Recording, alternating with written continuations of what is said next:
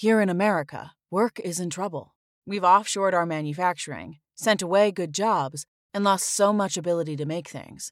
American Giant is a company that's pushing back against this tide. They make high-quality clothing, sweatshirts, jeans, dresses, jackets, and so much more, right here in the USA. Visit American-Giant.com and get 20% off your first order when you use code STAPLE20 at checkout. That's 20% off your first order at American-Giant.com, promo code STAPLE20. Hollywood Live Extra with Tanya Hart. I'm Tanya Hart. My guest today is Dana Canedy. She is the former senior editor of the New York Times, but these days, Ms. Canedy is the administrator of the Pulitzer Prizes. Now, if you don't know, that's journalism's most prestigious awards. And by the way, she happens to be the first person of color and the first woman to hold, the first woman of color, should I say, and the first person of color to hold this prestigious position. We are so glad to welcome Dana to Hollywood Live Extra. How are you? I am great, and thanks for having me. It's such a pleasure to speak with you. Absolutely. Well, you know, you actually took over this position last July, I believe. Was it? Yes, July. Were you surprised when they selected you? No. Not at all. I've been a journalist for, many years. I'm an author. I worked at the New York Times for 21 years before I came here. I'm a Pulitzer Prize winner, so I think I was qualified for the position. I was humbled and very honored and blessed to be selected, but not at all surprised. Good for you. And everybody said that, oh, no, she is more than qualified for this position. What do you do, though? Let's talk a little bit about the Pulitzer Prize and what it is. Many people, we hear about it every year. It's administered or it's given out every April. This year, Kendrick Lamar got one. I'm thinking, did Dana have something to do with that? We can talk about that in a minute. But what actually is the Pulitzer Prize? So the Pulitzer Prizes are regarded by many as the most prestigious awards given in journalism. We have 14 journalism prizes covering categories like local news, breaking news, investigative reporting, public service, and we also award 7 awards for arts and letters, which include books including fiction and history and biography, poetry. We have a music prize and a drama prize. Absolutely. And the Pulitzers are 102 years old. I was going to say, yeah. Yep. Mm-hmm. It was started by the Pulitzer family, wasn't it? Joseph Pulitzer, who was a very famous journalist, started it along with Columbia Journalism School. Mm-hmm. And so, 100 years later, here we are. You are steering things like jury selection matters. What does that actually mean? Yes, so I oversee the entire organization. I report directly to the board of directors. So everything from choosing the jurors who select the nominations that go to our board, I am a board member, to, qualifying all the applications and making decisions about the applications in terms of whether they're in the right categories, whether they actually qualify for a Pulitzer Prize, those kinds of things. There's a bunch more that goes along with it, but those are the main areas of responsibility. And I advise the board on all kind of matters related to the prizes and to running the organization in general. Right. I just love it. You were a part of the New York Times team that won the Pulitzer in 2001 when you did that series about race in America. I actually remember that. That was incredible. Yeah, I do. I've been reading the Times pretty much all my life, especially the Sunday Times. Can't live without it. You were... at that particular time, Race in America, 2001, here we are, 2018. Has it changed? Oh, gosh, no, unfortunately. I mean, look, I think it's 2 steps forward, 1 step back. And in the end, I suppose that adds up to progress. It does add up to progress, but we have a long way to go. And I sort of feel like we're in a 1 step back moment right now. Yeah. But then I look at my son, who's 12 years old, and his friends, and, he's got such a diverse range of friends and the things that they are concerned about and the things they want to do, together in the future gives me hope. So we just have to keep working at it. Every generation, I think, gets better than the one before. Well, let's hope so. The only thing is now we're living in an era of fake news. How do you, as a journalist, I mean, a serious journalist, when you know what that means, how do you deal with this? How should we all be dealing with this? So I actually don't think we live in an era of fake news. I think that I said that incorrectly. No, we don't live in an era of fake news, but that term has been put out there. It's been put out by people who are running our country, and so people who really don't know any better, that's what they think. I think that people like me and my organization and news organizations have a lot of work to do on building goodwill with the public and helping people to, particularly the younger generation that is used to consuming news digitally, helping them decipher what real news is, real news organizations and quality news. You know, Facebook is not a news organization. It isn't. Neither is Twitter. And so, you know, I think one of the things that I'm focusing on, and I think one of the jobs that media in general has to do, is help people distinguish between what is actual real and factual news and what isn't. If someone tweets something, it doesn't make it true. And I think that particularly in times, it's interesting, at the New York Times I used to notice in times of either crisis or in historic moments, 9/11 or when Obama was elected and so forth, people then turned to legitimate sources of news because they wanted that information from sources they trust. And we have to do more to make sure that happens all the time, not just in moments where people really want to turn to the go-to sources like a CNN or an MSNBC or New York Times and Washington Post. And one of the biggest challenges is strengthening regional and local newspapers and news organizations that are so under assault because of the economics of producing news these days. Wow. And then the other thing is, when I started out, journalism meant that there were two sides to the story, and you really wanted to present it, 2 or 3 sides of the story. Now we have huge news organizations who are opinionated. They have their opinion, and that's all they broadcast, or that's all they report. How do you cipher through all of that? Well, I think that, again, that's where we have to educate people about the difference in news and editorials. Editorials where an opinion, op-ed, opinion pieces have always had opinion in them, but I think the lines have become blurred, particularly with blogs and other things, about what actual news is versus what opinion is.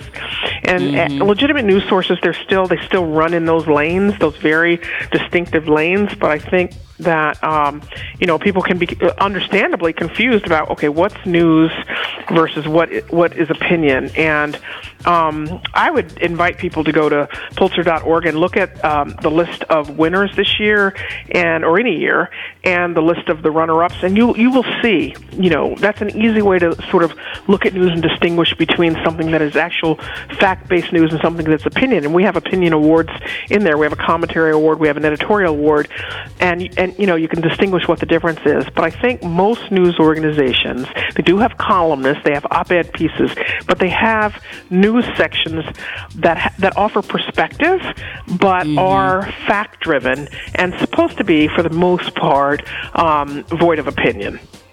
Right, exactly. And that's where the difference lies. Void of opinion. Just present the facts.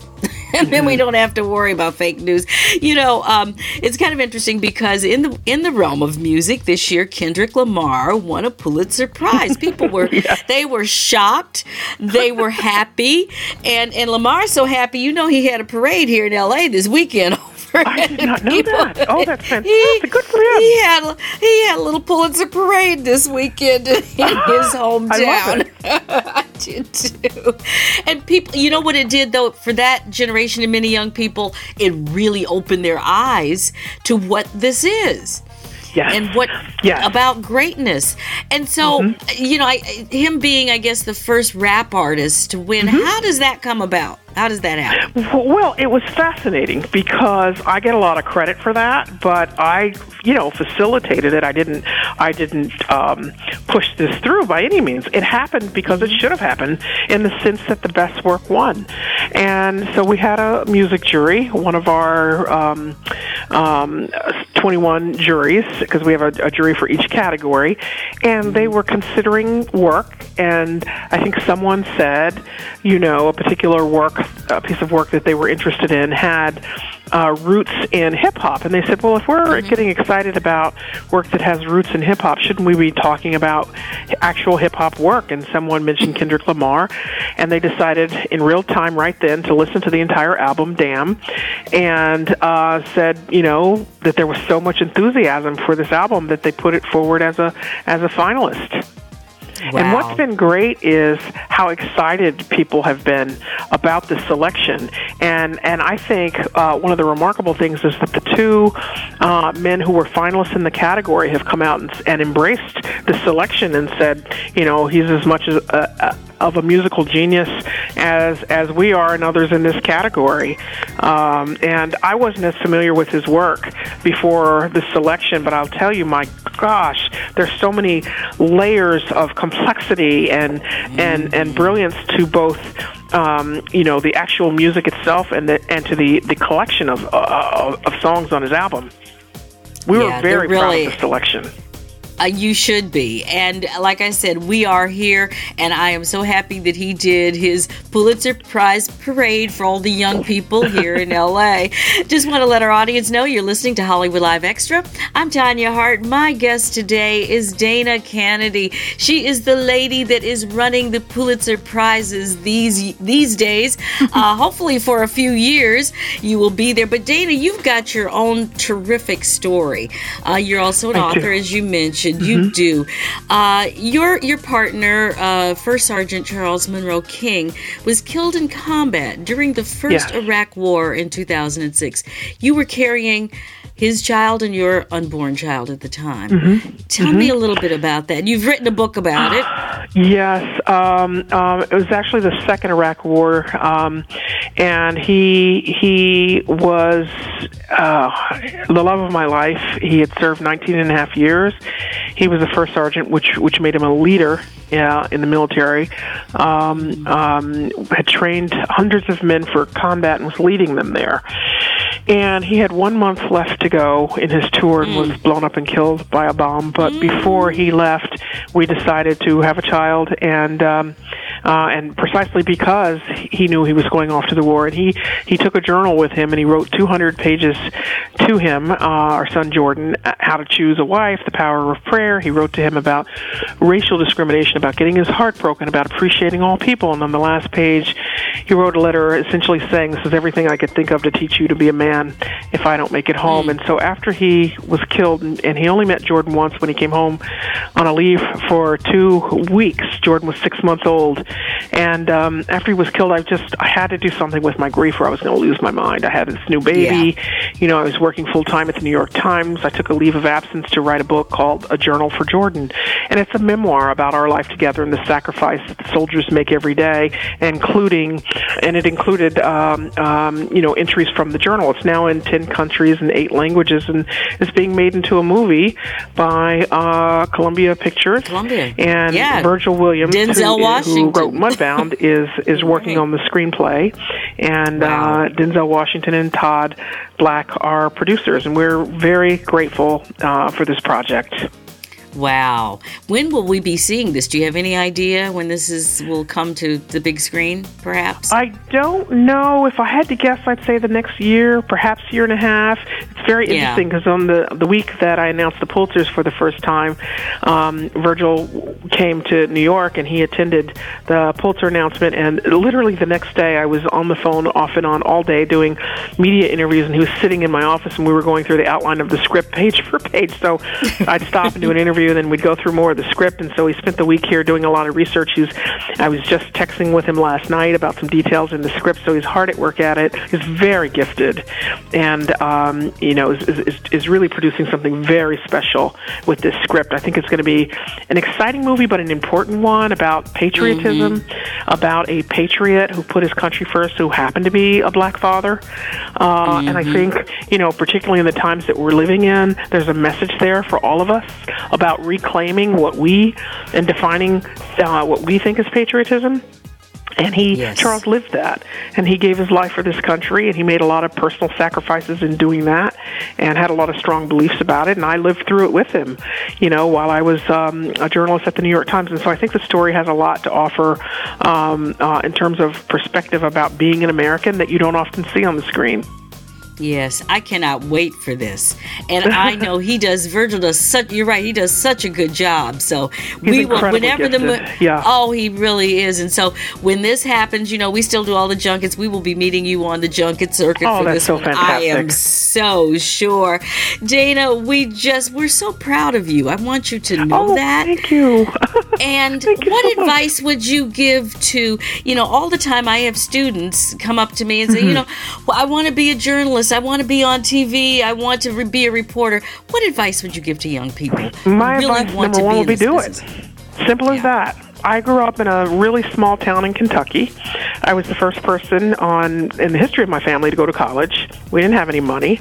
I wasn't a straight-A student, and I spent 21 years at the New York Times. I wrote a best-selling book. I now run the Pulitzer Prizes. So if I can do that in one generation, anyone can. It's really about finding something that you're passionate about and sticking to it. There's not for anybody's life. Nobody gets a charmed life. But how you handle adversity and setback and problems really will determine your course, but also how flexible you are. Half of what I have ended up doing in my life, I didn't set out to do. I had a goal, and I stuck to it, but you have to be flexible, be willing to work really, really, really hard.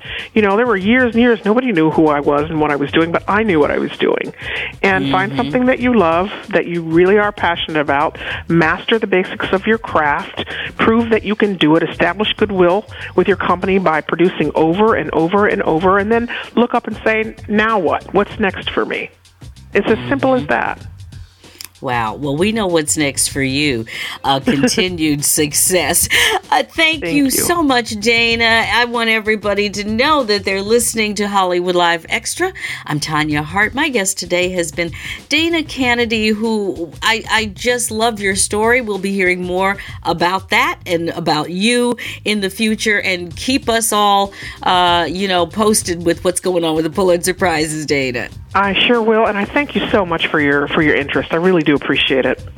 Oh, no problem. And for the audience out there, don't forget to subscribe to Hollywood Live Extra on iTunes, Google Play, SoundCloud, Stitcher, or any other podcast directory that make sure you download all of these, because you don't want to miss any of them. If you like what you hear, give us a 5-star review. I'm Tanya Hart.